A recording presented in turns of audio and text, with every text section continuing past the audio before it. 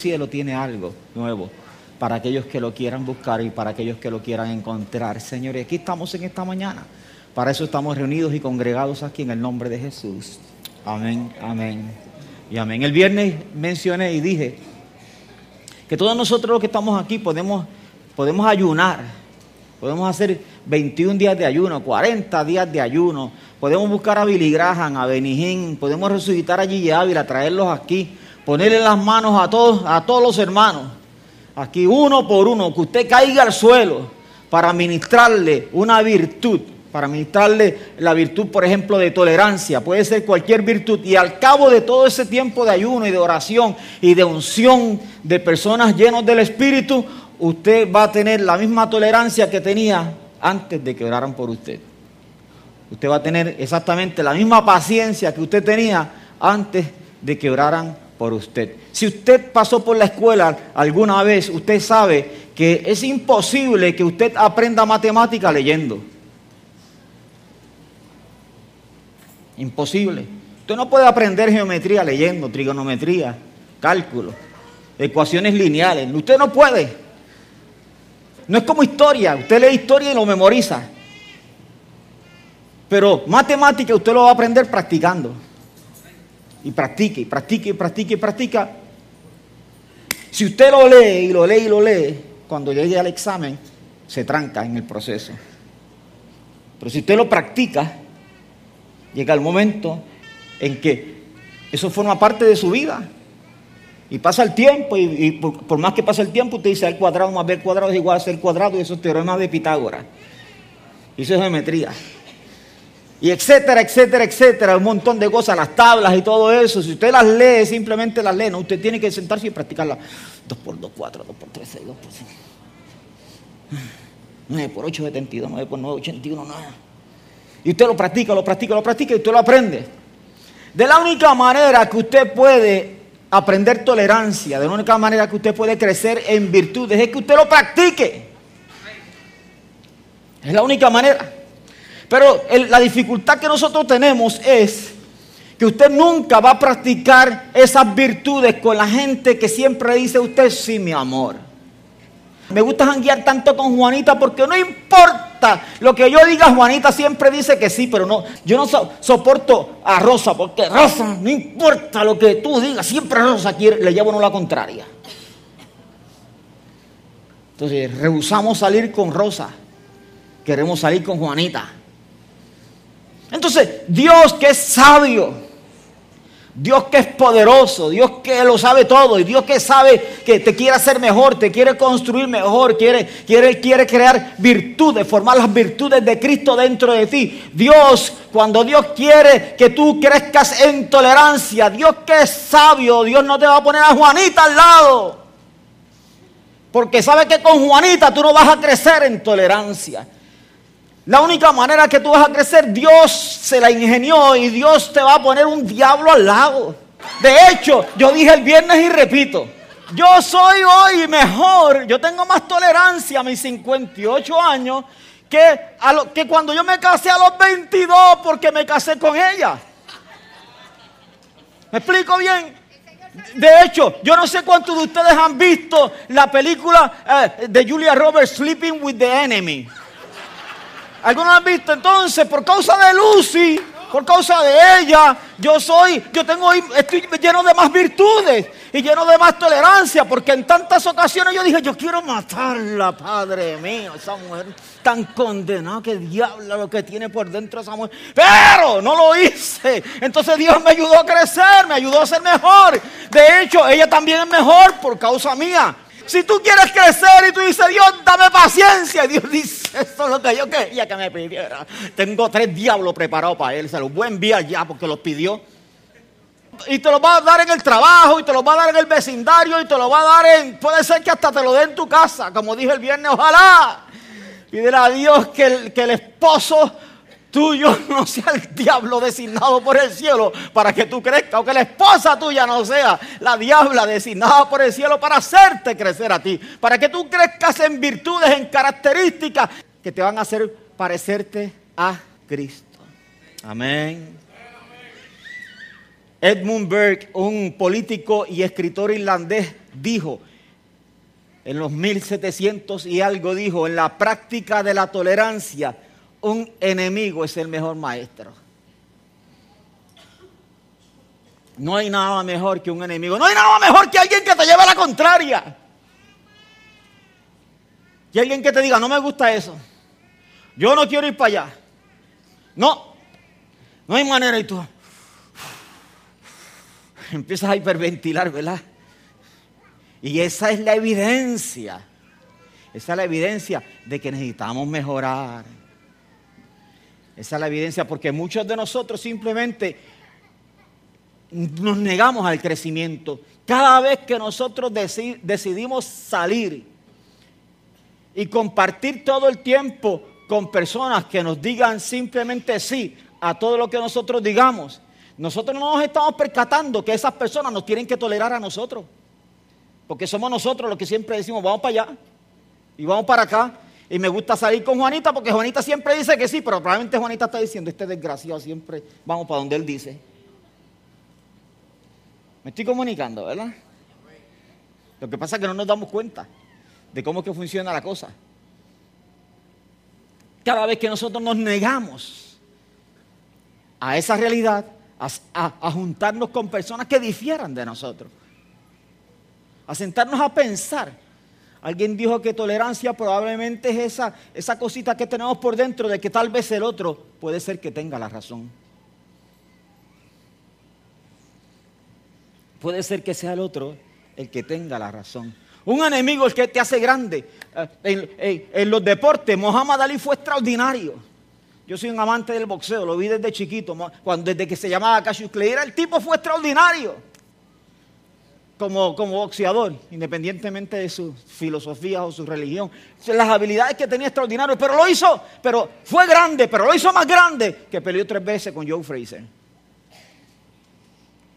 Porque Joe Frazier era grande. ¿Me explico?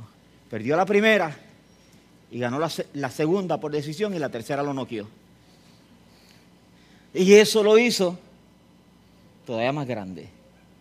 Winston Churchill fue grandísimo, pero fue más grande porque en la época en que los nazis estaban arrasando con Europa y todo el mundo tenía miedo y había un silencio sepulcral, él fue una voz solitaria que dijo, hay que detenerlos. Y llegó a Inglaterra, logró cambiar el pensamiento de Inglaterra que pensaba que ellos no eran una amenaza. Y precisamente el hecho de que los nazis, con su filosofía de que somos una clase mejor y hay que exterminar a los demás, fueran detenidos fue por este hombre, que en un momento dado es recordado por el extraordinario mensaje que donde le dijo a toda la nación, yo no tengo nada que ofrecerles, solo sangre, esfuerzo, lágrimas y sudor. Y su mensaje fue una inspiración para que el pueblo inglés se levantara y dijera, tenemos que pararlo. Fue grande porque enfrentó un enemigo gigantesco. Y la Biblia no es ajena a esta verdad. Si hacemos un estudio de la Biblia exhaustivo, nosotros vamos a descubrir que Dios pone grandes enemigos en la vida tuya para empujarte. Simplemente eso. David era nadie. David era un don nadie. Ni en la casa le hacían caso. Todos los hermanos tenían grandes tareas, pero él, allá cuida las ovejas, quédate por allá. Y ¿se acuerdan la historia cuando querían ungir un rey en Israel? El sustituto de Saúl, y el profeta Samuel fue a casa del papá de David. Y cuando fue a casa del papá de David, le dijo, tráeme a tus hijos, que uno de ellos va a ser ungido por rey. El papá llamó a todos los hijos, menos a David. Cuando el profeta vio el primero, dijo, que era enorme, gigantesco, dijo, este es. Y Dios le dijo, no mires su parecer, el hombre mira lo que tiene de frente, pero yo Jehová miro el corazón. Y él dijo, este no es. Y pasaron todos, y Dios le dijo, ninguno de ellos es. Y se quedó así Samuel como bruto. Y le dice, oye, ¿tú tienes algún otro hijo? Ah, sí, tengo otro allá atrás. Tengo el chiquitín ese que está cuidando las ovejas. Le dice, no nos sentamos a comer hasta que no lo traigas aquí. Ok. Mira, David, que ya te mandó a buscar tu papá. Ok, adiós. Cuando vino por el camino, Dios le dijo, este es. Ok. Pero David era un don nadie. Literalmente. Hasta el día que el papá le dijo, oye, vete a ver tus hermanos que están en la guerra y llévale esto a ellos. Y ese día salió Goliat. A la hora que David viene llegando, está saliendo Goliat, diciendo, hay un hombre aquí. Eso fue todo. Un gran enemigo que nadie se atreve a enfrentar es todo lo que Dios necesita para tomar a una persona que es un don nadie, que vive en el anonimato y llevarlo arriba y empujarlo hacia su destino. Así que cualquier teólogo no se equivocaría en decir que Goliat no fue otra cosa que un enemigo construido para David. Que Goliat no fue otra cosa que un enemigo que fue preparado para empujar a David hacia su destino. Eso. Pero David lo logró. Porque, como dijimos tiempo atrás, David no tuvo miedo. David tuvo indignación, ¿se acuerdan? Este tipo está ofendiendo a los ejércitos de Jehová, yo lo voy a matar. Mientras todo Israel tenía miedo, David tenía indignación. Nuestra gran dificultad es que ante los enemigos nosotros tenemos miedo. Y algunos de nosotros ante los enemigos desarrollamos actitudes que son contrarias a la verdad de la Escritura. Mardoqueo era un don nadie. Se sentaba en las escalinatas de palacio y solamente lo conocía su sobrina que vivía en palacio y que nadie sabía que eran familia porque lo tenían escondido. Era un don nadie. Hasta que a un principal Amán se le ocurrió que había que matarlo. Porque se le metió el diablo a Amán, porque pasó por el lado de Mardoqueo y Mardoqueo no le hizo reverencia. Como no le hizo reverencia, él dijo, mira este infeliz desgraciado, yo paso por aquí, yo que soy un príncipe, y no me hace reverencia. Lo voy a exterminar a él. Mardoqueo era un don nadie. Pero después de Amán, después de ese proceso que Mardoqueo enfrentó con oración y con ayuno, Mardoqueo se convirtió en un príncipe y obtuvo el favor del rey, igual que la reina Esther obtuvo el favor del rey. Un enemigo es alguien que Dios permite que llegue a tu vida para hacerte un mejor ser humano. Eso es lo que es un enemigo. La evidencia escrituraria es abrumadora. José tenía 1000 palabras de Dios en su vida, sueños que contaba, que se los contaba a sus hermanos y sus hermanos se endiablaban. Hasta su papá le decía, hijo, no sigas contando, seas bruto, no sigas contando esos sueños, muchacho. Porque el papá se daba cuenta que los hermanos se endiablaban porque José contaba los sueños eso. No sigas hablando esas tonteras, muchacho, cállate. Y José vivía en Alicia, en el país de las maravillas. Él seguía contando sus sueños. Seguía contando sus historias. Y resulta ser que los hermanos, la maldad de los hermanos, llevaron a José a casa de Potifar. Potifar tenía una esposa que era una diablita. ¿Se acuerda? La diablita esa se enamoró de José. José no le hizo caso. Un día le arrancó la ropa. El muchacho salió corriendo desnudo. Y la mujer gritó y lo acusó de que el chamaco quería violarla. La maldad de la esposa de Potifar empujó a José hasta la cárcel.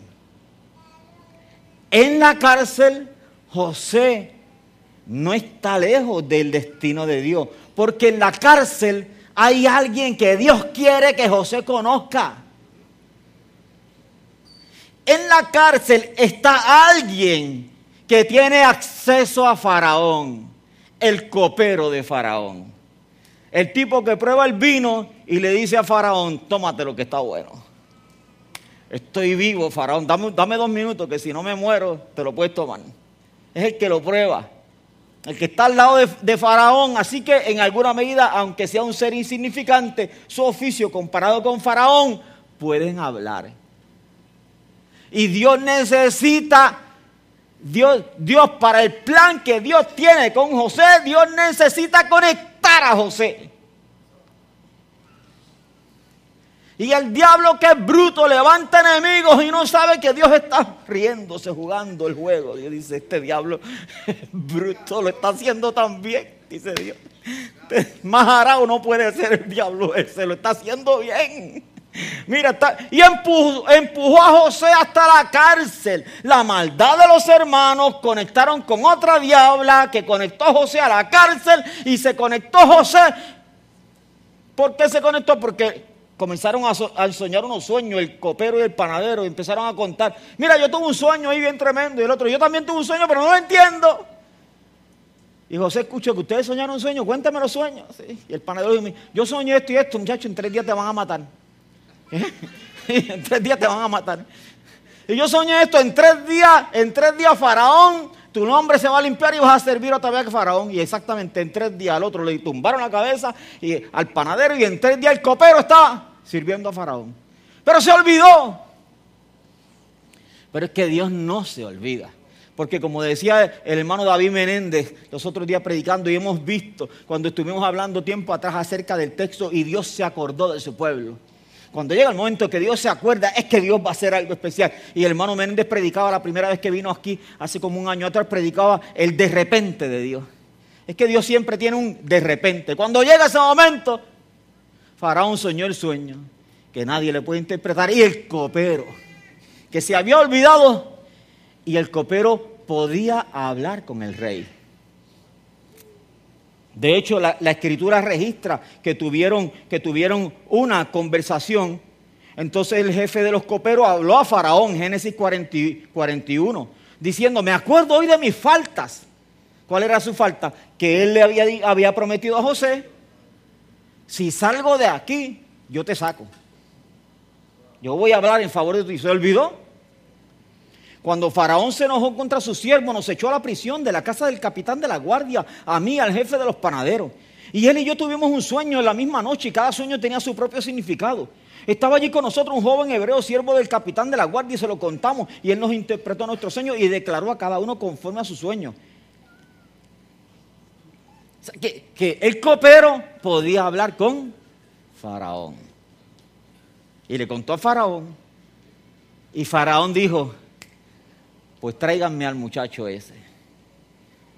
Y en un de repente, cuando Dios se acordó, la historia de un preso que vivía en el anonimato, que aparentemente llevaba 10, 15, 18 años de su vida siendo maltratado por la maldad de otros, es que él descubre que la maldad de otros lo estuvo empujando continuamente al lugar correcto.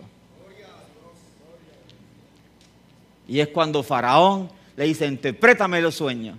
Y él le contó, y Faraón, dirigido obviamente por Dios, dijo, ¿a quién más brillante que a este que ha interpretado los sueños, que desarrolle todo el trabajo que hay aquí? Se convirtió, dice la Escritura, después de Faraón, en el jefe de Egipto, de todo Egipto. Nadie hacía nada si José no lo hacía, no lo decía, si José no lo mandaba. Es interesante que no pudo la maldad de los hermanos de José, ni la maldad de la esposa de Potifar, no pudo dañar el plan de Dios. De hecho, es confirmado en la Escritura por las palabras de José en el capítulo 50 de Génesis, cuando dice así, viendo los hermanos de José, cuando muere el papá de ellos, viendo los hermanos de José que su padre era muerto, dijeron, quizá nos aborrecerá José. Es que eran unos diablos de verdad, y eran malos. Como eran malos, pensó, ahora papá se muere, y ahora José se va a vengar de todo lo que le hicimos. Viendo los hermanos de José que su padre era muerto, dijeron, quizá nos aborrecerá José y nos dará el pago de todo el mal que le hicimos. Entonces enviaron un mensaje a José y le dijeron, tu padre mandó antes de su muerte diciendo, así diréis a José, te ruego que perdones ahora la maldad de tus hermanos y su pecado, porque mal te trataron. Por tanto, ahora te rogamos que perdones la maldad de los siervos del Dios de tu padre. Y José lloró mientras hablaban. José no lloró porque le daba pena por el mensaje de su papá. José está llorando porque sabe que sigue siendo igual de embustero que hace tantos años atrás, cuando comenzaron todas las actividades contra la vida de él. La contestación de José ante ese evento es la siguiente. En el verso 19, capítulo 50, dice, y le respondió José, no temáis, ¿acaso estoy yo en lugar de Dios? Vosotros pensasteis mal contra mí, mas Dios lo encaminó a bien, para hacer lo que vemos hoy, para mantener en vida a mucho pueblo. Ahora pues no tengáis miedo, yo os sustentaré a vosotros y a vuestros hijos. Así los consoló y les habló al corazón. José está diciendo, ustedes no me trajeron a Egipto a mí, fue Dios, no fue la maldad de ustedes, no fue la maldad de la esposa de Potifar. No, quien me trajo a Egipto fue Dios. Esto estaba en los planes de Dios para producir esta grande salvación que estamos viendo hoy.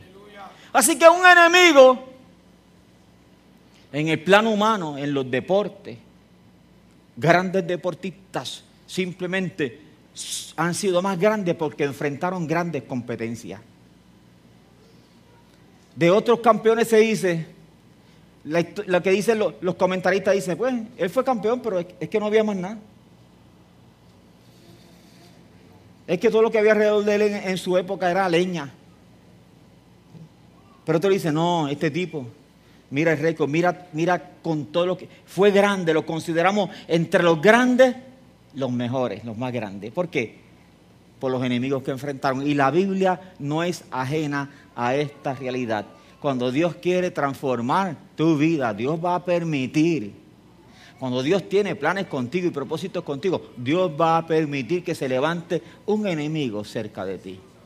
Un diablito cerca de ti. Y si te lo quieres esquivar, Dios no es bruto. Si te lo quieres esquivar y te mueves de lugar pensando que te lo esquiva, en el otro lugar Dios te va a sacar otro diablito. Dios va a permitir que llegue otro diablito, otro enemigo. Y eso pasa donde quiera, hasta la gente que van cambiando de iglesia. Están en una iglesia, están contentos el primer mes, porque conocen a todo el mundo a distancia. Cuando empieza la cercanía, empiezan a quejarse de la iglesia. Y se les ocurre la idea que hay otra iglesia que es mejor. Y se van para allá, para la otra iglesia. Yo tenía un amigo que era así. Ese tipo cambiaba de iglesia como todos los años. Y era la misma historia, yo la sabía, eso era como el pan nuestro de cada día. Chacho, me fui para esta iglesia, pastor, y allí sí que eso es.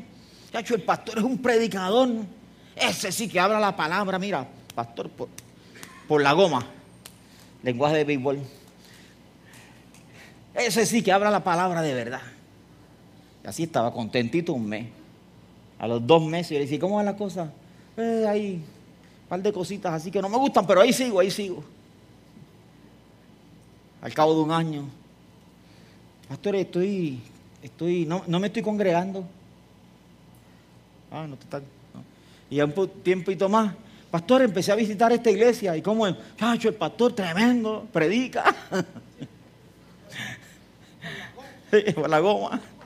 Y era así, todo el tiempo era así. Era un tiempito contento, un montón de tiempo amargado, porque él pensaba que la felicidad de él estaba en las acciones de los demás. Qué bruto más grande. Nadie te puede hacer feliz y nadie me puede hacer feliz. Felicidad, gozo, alegría es una decisión tuya. Cómo tú enfrentas las circunstancias, cómo vives ante ellas. Esa es tu decisión, esa es mi decisión. ¿Me explico? Gente imperfecta, enemigos, diablitos, inconscientes, gente desconsiderada, los hay donde quiera. forman parte de tu vida. Por más que ore para que Dios te los quite, Dios no te los va a quitar. Escúchame bien, sé inteligente en esta mañana. No hagas esa oración. Dios no te los va a quitar. Dios los va a dejar en tu camino. Ellos son necesarios para probar tu cristianismo. Amén. De hecho, ¿sabías que tú y yo nos podemos encontrar tan cerca como de 2 o 3 personas del que tiene la llave que me puede bendecir, del que tiene la llave para abrir, del que tiene la llave para yo descubrir lo que es el favor de Dios en la vida mía? Cualquiera de nosotros puede estar a ley de 2 o 3 personas. Simplemente no lo descubrimos porque muchos de nosotros vivimos la vida cristiana peleando, encontrados con la gente, amargados, somos gritones, somos bruscos con la gente en el trato. No lo vemos porque pasamos peleando con todo el mundo. Así decía una vieja canción. Todo el mundo en contra mía y yo contra el mundo entero.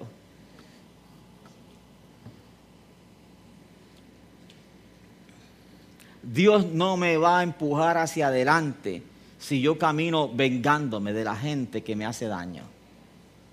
Dios no me va a empujar adelante si yo vivo haciendo tonteras y vivo lleno de iras y vivo lleno de actitudes que son, esas actitudes amarran las manos de promoción de Dios. Actitudes mías, feas, amarran las manos de promoción de Dios. Dios puede tener grandes promociones. Pero cuando tú buscas la conducta de Mardoqueo, la conducta de Mardoqueo hacía que Dios estaba loco por promoverlo. Si tú buscas la actitud de David es Dios está loco por promoverlo. Si tú buscas la actitud de José es que Dios está loco por promoverlo. Porque ellos tienen actitudes correctas aún ante los enemigos. Pero algunos de nosotros que profesamos el cristianismo tenemos las actitudes más pésimas del mundo con respecto a aquellas personas que nos lleven la contraria, con respecto a aquellas personas que puedan diferir de nosotros, que algunos que en el trabajo, donde sea, nos hacen cosas feas. Y nosotros como somos creyentes y nos hacen cosas feas, pero nosotros como venimos del mundo y sabemos de eso, tenemos relaciones en donde tenemos puñales y tenemos palos y tenemos cadenas en los bolsillos y todo eso. Y a la hora de que alguien nos hace algo, en vez de nosotros practicar la Biblia y practicar el perdón y practicar la humillación y decidir donde Dios ayúdame porque esta persona tiene esta actitud. Señores, como les conté el viernes del hermano que se fue de la iglesia porque las hermanas usaban pantalones. Se fue de la iglesia. Pero cada rato, él, como no le gustaba que las hermanas usaran pantalones y no le gustaba que los muchachitos se pusieran gorra para el culto ni que fueran en pantalones cortos, de vez en cuando, un día esto que ya había virado, él insultaba a una hermana, insultaba a un jovencito y eso lo practicaba así. Y poco antes de irse de la iglesia, un día estaba en las facilidades de la comunidad de fe, en las facilidades estaba por allí, y llegó un vecino de él con la cual él tenía una rencilla. Y el vecino lo miró medio mal y se salió de la facilidad y se enredó en la acera a puño con el vecino. De hecho, el hombre era fuerte, sonó al tipo, lo sonó. Y yo hablé con él y me dijo, no, es que ese es un hijo de tal y... Así yo dije, espérate. Y si me mira mal otro día, lo sueno otra vez. Pero se siente ofendido porque las hermanas usan pantalones. Hello. Exactamente. Decían por ahí de que los hay. Eso es hipocresía, de la más baja hipocresía. ¿Me explico? ¿Cómo será posible que yo en cosas de apariencia que ni siquiera están claras en la Biblia, yo pueda ser tan demandante con la gente? Y en cosas en que la Biblia sí habla con claridad acerca de qué postura yo debo tener con mi enemigo. ¿Qué dice la Biblia que yo debo hacer con mi enemigo? Orar por él. Si tiene hambre le doy de comer, no es que le dé 4 patas. Si tiene sed le doy de beber. Lo bendigo, oro por él y lo bendigo. Eso es lo que la Biblia dice. ¿Cómo será posible que yo pueda ser tan hipócrita? y creerme tan santo y creerme que estoy bien delante de Dios, cuando no puedo enfrentar verdades tan sencillas de la Escritura. Ora por tu enemigo, ora por ellos. La Biblia ni siquiera dice ora por tu mamá, pero la Biblia sí dice ora por tu enemigo. Nosotros oramos por la mamá y a los enemigos los maldecimos. La Biblia prohíbe la maldición. Está prohibido en todo. En la ley practicaba la maldición. El Nuevo Testamento prohíbe la maldición. Jesús lo dice. Y dice, oíste que ustedes escucharon que la ley decía ojo por ojo y diente por diente, pero yo les digo a ustedes, amen al enemigo. Porque si solamente amamos a aquellos que están de acuerdo con nosotros, eso hacen los fariseos. Eso hacen los hipócritas, se llevan bien con los que se llevan bien con ellos. La fe de nosotros, la práctica del cristianismo debe estar por encima. Como una vez Gandhi tuvo acceso a la Biblia, al Nuevo Testamento, y la leyó. Y le preguntaron qué opinaba y él dijo que el cristianismo era una extraordinaria filosofía de vida si alguien decidiera practicarla. Dios no promueve iracundos. Dios resiste al soberbio. Dios exalta al humilde. Dios no promueve a los peleones. Dios no promueve a los gritones. Dios no promueve a los vengativos. Dios no promueve a los rencorosos. Dios promueve al humilde. Eso es Biblia.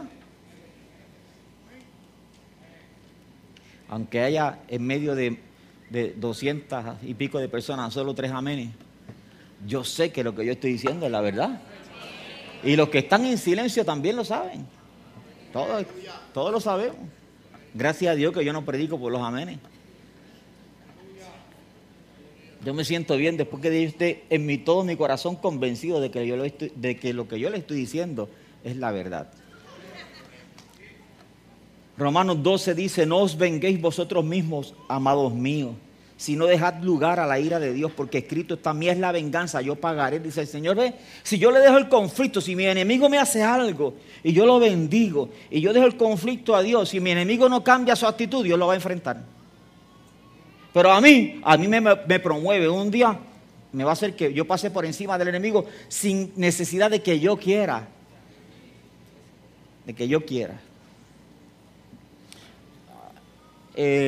Algunos de ustedes conocen al pastor Alberto Rosario, pastor aquí cerquita de nosotros, ha estado compartiendo la palabra. Ellos somos amigos hace muchos años, más de 30 años somos amigos. Y él es un ser humano excelente. Es un tipo excelente. Y él trabajó muchos años para la empresa de que trabajaba mi papá. Y es interesante si él un día pasara por aquí y le contara las historias de toda la gente a través de años que quisieron hacerle mal a él. Que diseñaron cosas para hacerle mal, para que saliera mal, para que lo votaran, etc. Entonces, obviamente, estamos en Arecibo, así que yo no voy a hablar de nombre de nada, que todo se dio dentro del área de nosotros. Pero es interesante los testimonios de Alberto.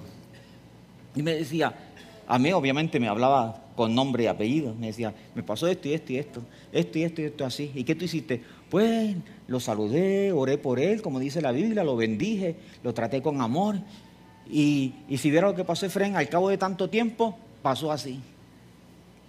La empresa tomó una decisión, me pasaron por encima de esa persona, la empresa tomó decisión, sacaron a esa persona de la empresa y después se levantó otro y hizo esto y esto y esto. ¿Y qué tú hiciste? Pues lo mismo que hago siempre, Efraín, oré por él, lo bendije y lo trataba súper bien y todo eso, y iba donde Dios y volvía y hacía mis oraciones. Y si viera lo que pasó, que lo cogieron y lo botaron de la compañía. Y después se levantó esta persona y hizo, hermanos, así son las historias de 30 años de él. Alguien que cree en la verdad de la Escritura, decide vivirla y decide practicarlo. Si tú oras por un enemigo, algo va a ocurrir. O el enemigo se convierte, o Dios le pasa por encima.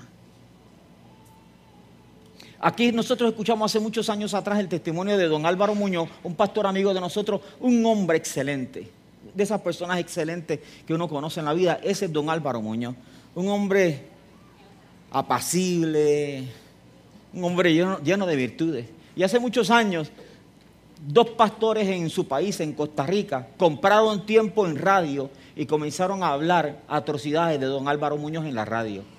Como don Álvaro era una persona muy conocida, algunos pastores, amigos de don Álvaro, pastores en Costa Rica, lo llamaron, hicieron una reunión y le dijeron, vamos a ir a la radio y vamos a agarrar a esa persona y lo vamos a linchar, vamos a hacerlo. Y don Álvaro dijo, no, yo no quiero que hagan absolutamente nada. ¿Pero y qué vas a hacer? Le dijeron los amigos. Los amigos pastores le dijeron. Y él dijo, yo voy a hacer lo que dice la Biblia. Yo los voy a bendecir. De don Álvaro. Y don Álvaro seguía, escuchaba las cosas de radio, le decía a la gente, mira, ¿qué pasó esto? Y don Álvaro todos los días en sus oraciones los bendecía. Resultado, al cabo de un tiempo, ambos vinieron de don Álvaro a pedirle perdón. De los dos que vinieron a pedirle perdón, don Álvaro contó, uno de ellos hoy día es uno de mis mejores amigos.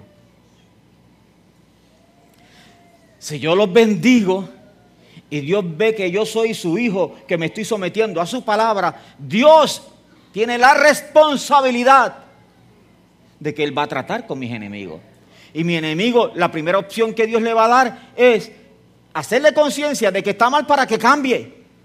Pero si Él no cambia, entonces se va a enfrentar con un Dios que sabe enojarse. ¿Yo me estoy comunicando bien? Si tu enemigo tiene hambre, le das de comer. Si tiene sed, le das de beber. Haciendo esto, dice la Escritura, ascuas de fuego amontonarás sobre su cabeza. No seas vencido de lo malo, sino vence con el bien el mal. Así que un enemigo es lo más cercano que Dios permite en la vida de nosotros para promovernos. Enemigo. Lo único que en algunos de nosotros la promoción no se ha dado, puede ser porque no sea el tiempo. Y en otros de nosotros puede ser porque hay actitudes tan feas en nosotros. Porque estamos peleando con nuestros enemigos. Porque vemos al enemigo y le viramos la cara. No le decimos nada, pero le viramos la cara. Porque vemos al enemigo y cruzamos la calle. Porque lo vemos y no. Porque tenemos actitudes que no son de cristianos. Que no son actitudes de cristianos. Que son totalmente incorrectas. Y esta es una de los retos más grandes que nosotros podemos tener, porque es fácil adorar, es fácil cantar, es fácil predicar. Yo no necesito orar mucho para predicar, pero para enfrentar a un enemigo que me ha hecho daño, amigo, que ha lastimado a mi familia, yo enfrentarlo con actitudes correctas, para eso sí que yo necesito de verdad unción de Dios. Para eso sí que yo necesito estar cerca de Dios. Para eso sí, para no decirle cuatro cosas, para no decir, Señor Dios mío, dame licencia aunque sea un segundo. Y el nudillo este de aquí, ponérselo encima de la nariz. Padre, no. Yo necesito gracia de Dios para eso. Pero somos retados todos los días por el Señor. Para no devolver mal por mal. Y cuando yo me sujeto a esa verdad y a esa palabra por amor al Señor, Dios va a honrar esa fe mía. Y Dios va a honrar esa actitud mía. Y Dios me va a promover hacia adelante simplemente porque yo decido practicar el cristianismo como es. Desde el momento que un enemigo llegue a la vida mía, aunque suene irónico, ese enemigo es un siervo de Dios. Él va a colaborar para que Dios haga su destino, cumpla su destino y su propósito en la vida mía. El caso más extraordinario es el de Judas. Si miramos a Judas, la Biblia enseña que se le metió el diablo. ¿Correcto? Se llenó de maldad y se llenó de avaricia. Así que la decisión de Judas era ¿cuál? Voy a vender al maestro. ¿Correcto? Pero ¿cuál era el plan de Dios? El maestro tenía que ser vendido. ¿Cuál es el plan de Judas? Lo voy a vender y se lo entrego. Se lo entrego a los judíos, que hagan con él escarnio. ¿Cuál era el plan de Dios? El plan de Dios es que los judíos lo van a tomar y lo van a crucificar. ¿Y cuál es la mente de Judas? Sí, lo voy a entregar, y si lo crucifican, que lo crucifiquen. ¿Y cuál es el plan de Dios? Que tiene que morir para que nos salve a todos nosotros. Así que al final, Judas, con toda su maldad, ¿qué fue lo que hizo? Ayudó a que se cumpliera el destino de Jesús en su vida. ¿No es cierto? Judas tendrá las consecuencias por su maldad, pero al final y a la postre, él colaboró con el plan grande de Dios. Así que cuando Dios desde el cielo está mirando, Dios está diciendo: dale, Judas, síguelo. Vas bien, vas bien.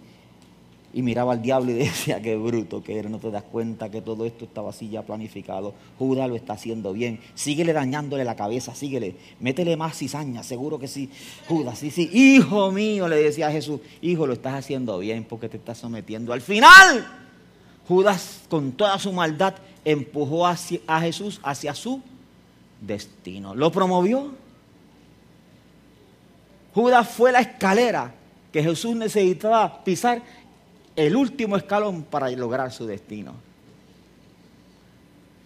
Pero dice la Escritura que Jesús como cordero fue llevado al matadero. Ese es el problema, que ninguno de nosotros queremos ser cordero. Algunos de nosotros somos cabritos. Y no lo dije femenino porque se escucha feo, ¿verdad? Pero la palabra que me llegó primero era femenina. Algunos de nosotros no queremos ser corderos, somos cabritos. Entonces, por esa razón, cabritos broncos somos nosotros y no nos sujetamos. No queremos sujetarnos. Entonces Dios está ahí y no nos damos cuenta que es Dios que está ahí. Que es Dios que nos quiere promover y lo único que espera es que nos sujetemos. Que lo hagamos bien, que lo hagamos correctamente. De hecho, cuando Judas besa a Jesús, cualquiera podría decirle: ahora desgraciado me besas, infeliz. Y yo sabía que tú te robabas los chavos de las ofrendas. Yo lo sabía, desde siempre yo he sabido que tú te robabas las ofrendas y ahora vienes con este beso, soy hipócrita, desgraciado. Eso se supone que Jesús le dijera eso, pero Jesús no le dijo eso. Jesús le dijo etaire. Etaire significa, es la palabra más extraordinaria que tú puedes usar para hablarle a un amigo. Si tú dices, este es mi amigo, usarías una palabra. Pero si tú usas etaire, tú quieres decirle a alguien: este es mi querido amigo. Y Jesús le dice a Judas: mi querido amigo, con un beso me estás entregando. Esa es la actitud de Jesús. Y esa actitud de Jesús nos reta a nosotros. Nos reta a nosotros porque todos nosotros tenemos enemigos. ¿Quién no los tiene? ¿Quién no tiene enemigos? No es que usted se los busque. Yo no estoy diciendo que usted sea tan bruto que se los busca. No. Mire, tan pronto usted quiere servir a Dios y hacer algo correcto, se levantan, hasta hermanos de la iglesia se levantan a hablar de usted.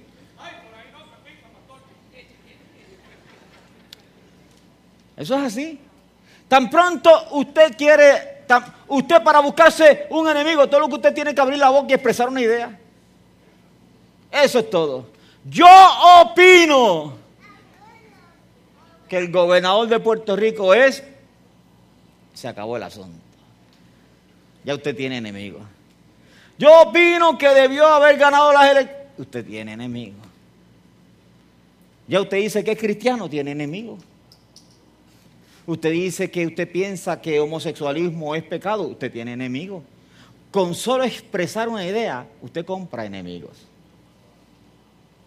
¿Qué hacemos? En este tiempo la Biblia nos está retando, pero bien fuerte a nosotros, en trabajar con nuestras actitudes. Ahora bien, si la Biblia dice, este es el trato que tú tienes que darle al enemigo, la gran pregunta que nos tenemos que hacer nosotros en los próximos minutos es: cuál debe ser el trato que le debo dar al hermano?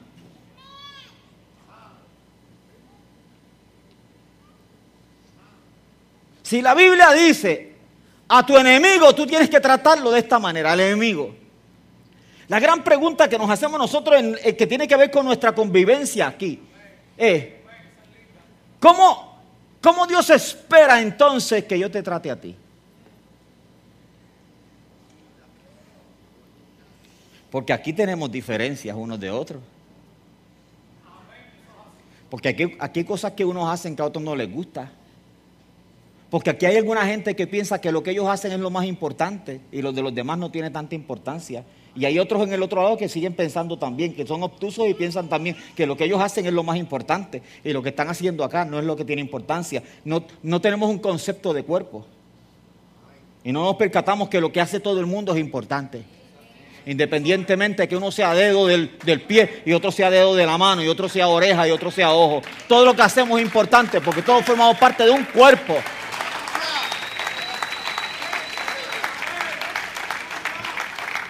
Y hemos sido criados de manera diferente y a algunos nos gusta expresar nuestras ideas y otros no nos gusta, y otros somos cuidadosos en expresarlas y otros a mitad y entonces hay gente que no le gusta eso. Somos diferentes. Y algunos de nosotros todavía estamos trabajando con áreas de nuestro carácter que cuando alguien difiere de nosotros, nos transformamos como Dr. Jekyll y Mr. Hyde. Como aquella cancioncita que se cantaba, 2 seres hay en mí. Algunos de nosotros nos transformamos cuando alguien difiere de nosotros.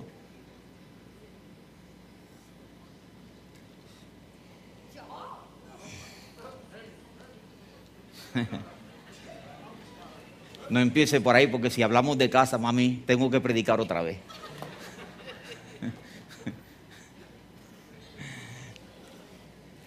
Si la Biblia dice que trates bien a tu enemigo, ¿cómo será que debemos tratarnos unos a otros, que somos hermanos? Aunque mi hermano difiera de ti. Si Dios se molesta porque tomamos venganza de nuestros enemigos y nos manda a que oremos por ellos, a que los tratemos bien, a que les demos vestido, a que les demos agua, a que les demos alimento. La pregunta obligada sería, ¿qué piensa Dios? ¿O cómo se siente Dios cuando vivimos con una inconsciencia de cuerpo y laceramos a nuestros hermanos?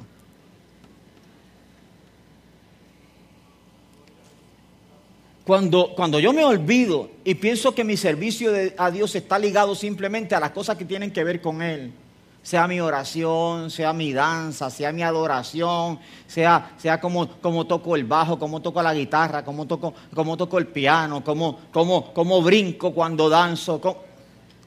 Si yo me ocupo de todo eso y se me olvida que mi servicio a Dios tiene que ver con cómo yo te trato a ti, yo tengo problemas.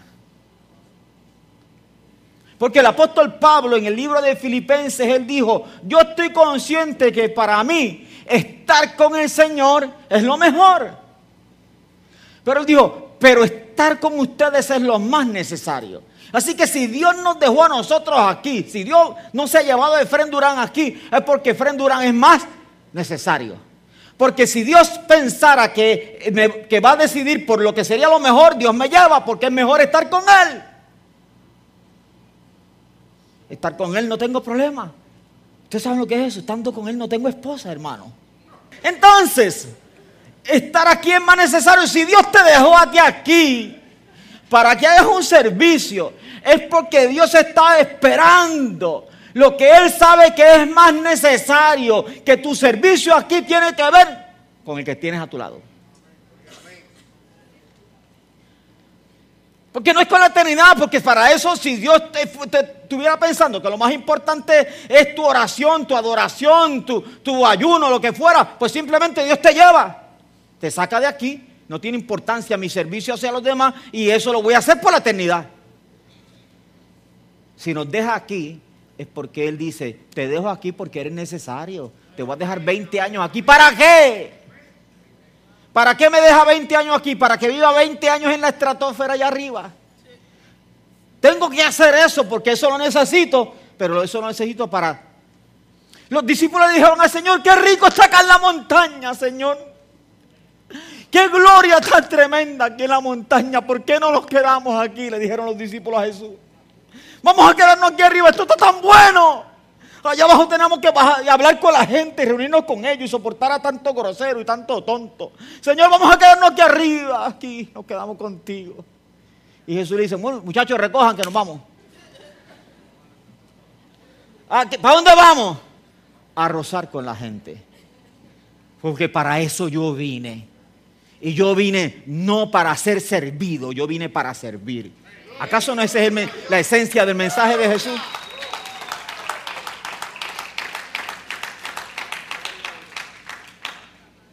Algunos de nosotros tenemos seriamente que ser confrontados con la Escritura, porque asuntos de carácter Dios los va a tratar.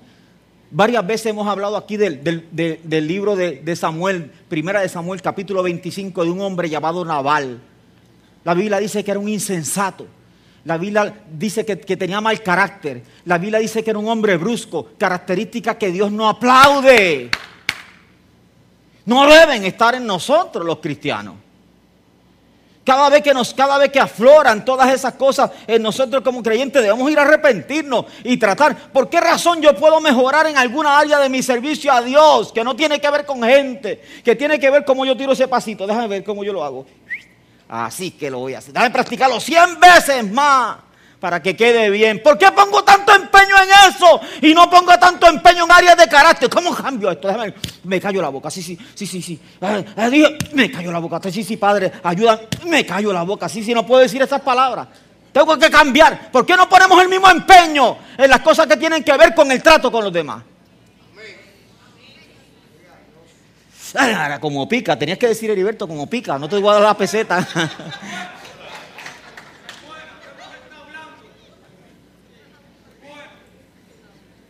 La Biblia dice que Dios enfrentó a Nabal. Dios lo enfrentó por sus problemas de carácter, por su brusquedad. La Biblia lo llama, en otro pasaje, otra traducción de la Biblia lo llama por sus necedades, por ser necio. Necio, alguien ausente de sabiduría. Sabiduría tiene que ver con cómo tú te comportas. Necio es alguien que se comporta mal. No tiene nada que ver con ser bruto. Es alguien que se comporta mal. Insensato, alguien que se comporta mal ante diversas situaciones. Sabio, alguien que ante las diversas situaciones de la vida toma decisiones correctas y se comporta correctamente. Tenemos un serio problema. Ya estoy acabando, regálame unos minutitos más. Tenemos un serio problema cuando le damos más valor a lo que hacemos que a las personas, porque Dios te valora a ti, lo dije el viernes y lo repito, porque Dios te valora a ti por quien eres y no por lo que haces. Eso es una gran verdad. Yo amo a mis hijos porque son mis hijos, no por lo que ellos hacen. Yo puedo estar más contento con uno que con otro, pero eso no tiene nada, contentura no tiene nada que ver con amor. No tiene nada que ver con amor. Mis hijos yo los amo exactamente igual. ¿Por qué razón? Porque son mis hijos. Dios te ama a ti, no por lo que tú haces. Dios te ama a ti porque tú eres su hijo. No ama a Billy Graham más que a ti. No amo a Gigi Ávila más que a ti. Pudiera estar más contento con Gigi que conmigo. Pudiera estar más contento con Billy Graham que conmigo. Pero eso no tiene nada que ver con amor. Nos ama exactamente igual. Y Dios me acepta a mí porque soy su hijo. Yo no tengo que hacer nada para que Él me acepte. Y si Dios acepta a este hombre que hace un año que está aquí, tuvo una vida loca, hizo 1000 desastres, y yo llevo 40 años en el cristianismo y él lleva un año en el cristianismo, Dios lo acepta a él exactamente igual que me acepta a mí. Y si Dios lo acepta a él igualmente que me acepta a mí, es responsabilidad de nosotros aceptarlo a él igualmente como me acepta a mí, porque si no, mi cristianismo es hipócrita. Es hipocresía. Amén.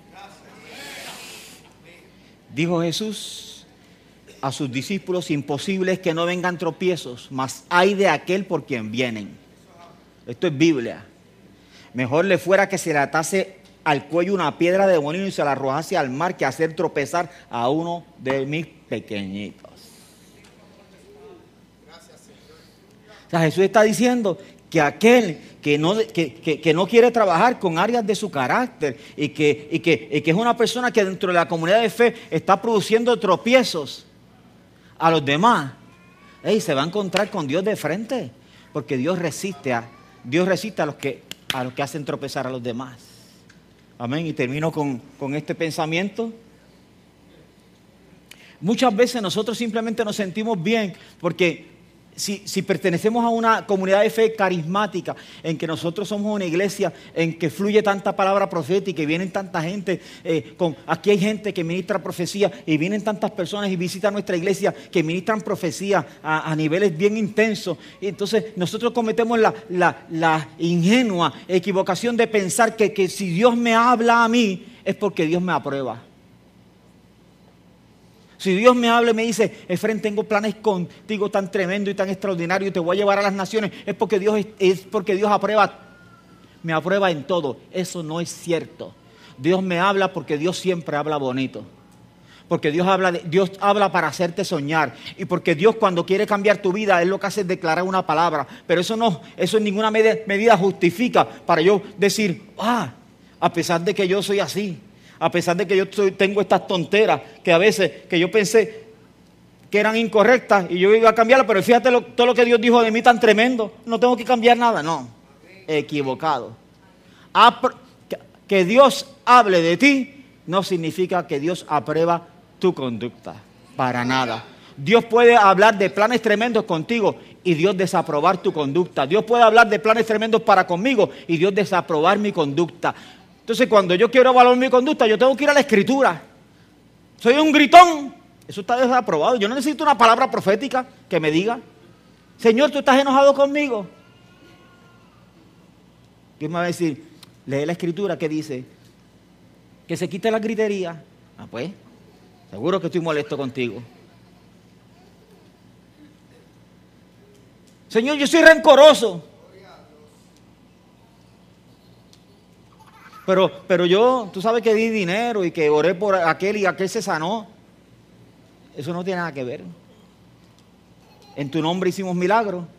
Fuimos donde el Señor y le dijimos, Señor, en tu nombre hicimos milagros. Y que ese Jesús dijo, yo no los conozco a ustedes. No los conozco a ustedes.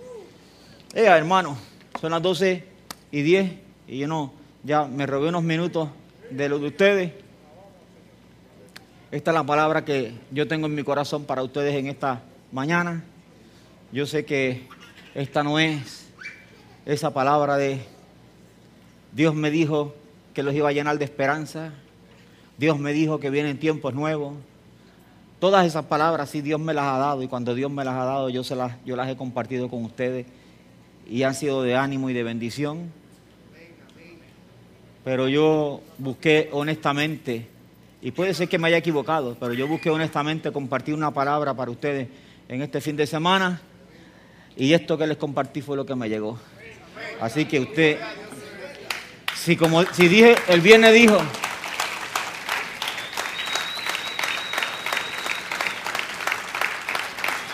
si a alguno le hizo mala digestión, porque puede ser que a algunos de nosotros una palabra como esta nos haga mala digestión, usted debe buscar un Alka-Seltzer espiritual y bebérsela para que no vomite esta palabra y la pueda terminar de digerir, porque esto es una palabra necesaria. Necesaria. Tú te puedes poner sobre tus pies. Yo te invito a que te acerques aquí un momentito al frente. Si tú entendiste que en alguna medida hay alguna voz del cielo para ti, yo te invito a que te acerques al frente y tengamos un momento, una palabra de oración.